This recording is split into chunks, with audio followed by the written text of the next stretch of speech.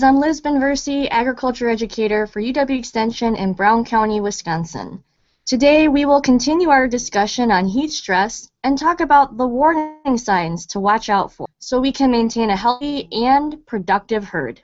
On the panel today is David Kummel, Biological Systems Engineering Professor for UW-Madison and UW Extension, Mark Mayer, Agriculture Agent for UW Extension in Greene County, and Dr. Vicki Lauer, Professional Services Veterinarian for Animart. Some of the signs of heat stress are completely obvious, but others are more subtle. The earlier you can detect heat stress, the better, so you can do what's needed to keep those cows cool.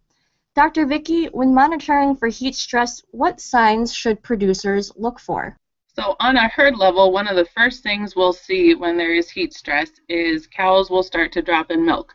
And even with mild heat stress, we can lose about 5 pounds per cow per day. So that's one of the first things you'll see. Also on the herd level, there'll be a lower fat and lower protein in the milk. And then herd level again, lower fertility due to poor conception, and then increased early embryonic loss.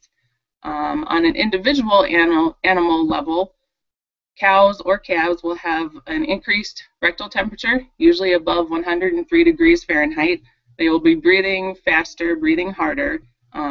75 breaths per minute is pretty typical. Once you get to 100 breaths per minute, you're looking at pretty serious heat stress where you need to deal with those cows immediately. Otherwise, they can die from the heat stress. Some cows with heat stress will be more lethargic, not want to move around as much. Other cows will actually be more restless. They'll kind of be pacing, wandering around. Usually they're hanging out next to the waterers. Unfortunately, cows with heat stress will usually group together and often by the waterers, and that's just going to increase that heat with all those bodies standing together. Most of the time the cows won't want to lie down, so they'll just be standing around. Their appetite is very poor, which is what will cause the decrease in milk production. As you get more severe heat stress, the cows will start to sweat, they'll be drooling, and then they start to pant with open mouth breathing and their tongue hanging out. That point is very serious heat stress. Those cows need to be cooled immediately before they die. Then another side effect of heat stress is that it will lower their immune function. So cows are more likely to get sick from things like pneumonia, mastitis, metritis. They also have an elevated somatic cell count. Mark, do you have anything to add?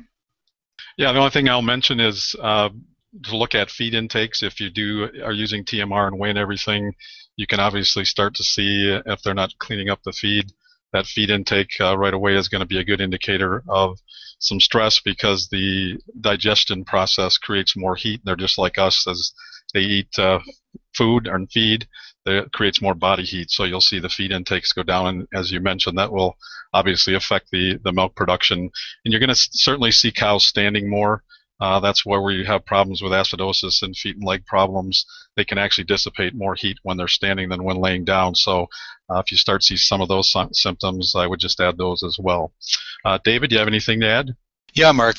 Vicki did a really good job of covering pretty much all those bases. Probably another thing that you will probably observe, and we get calls like this quite often about the cows bunching, and you would normally think that cows would prefer to go towards the windward side of the barn where maybe the air is blowing through that area of the barn on the south side or the east side or the west side of the pen.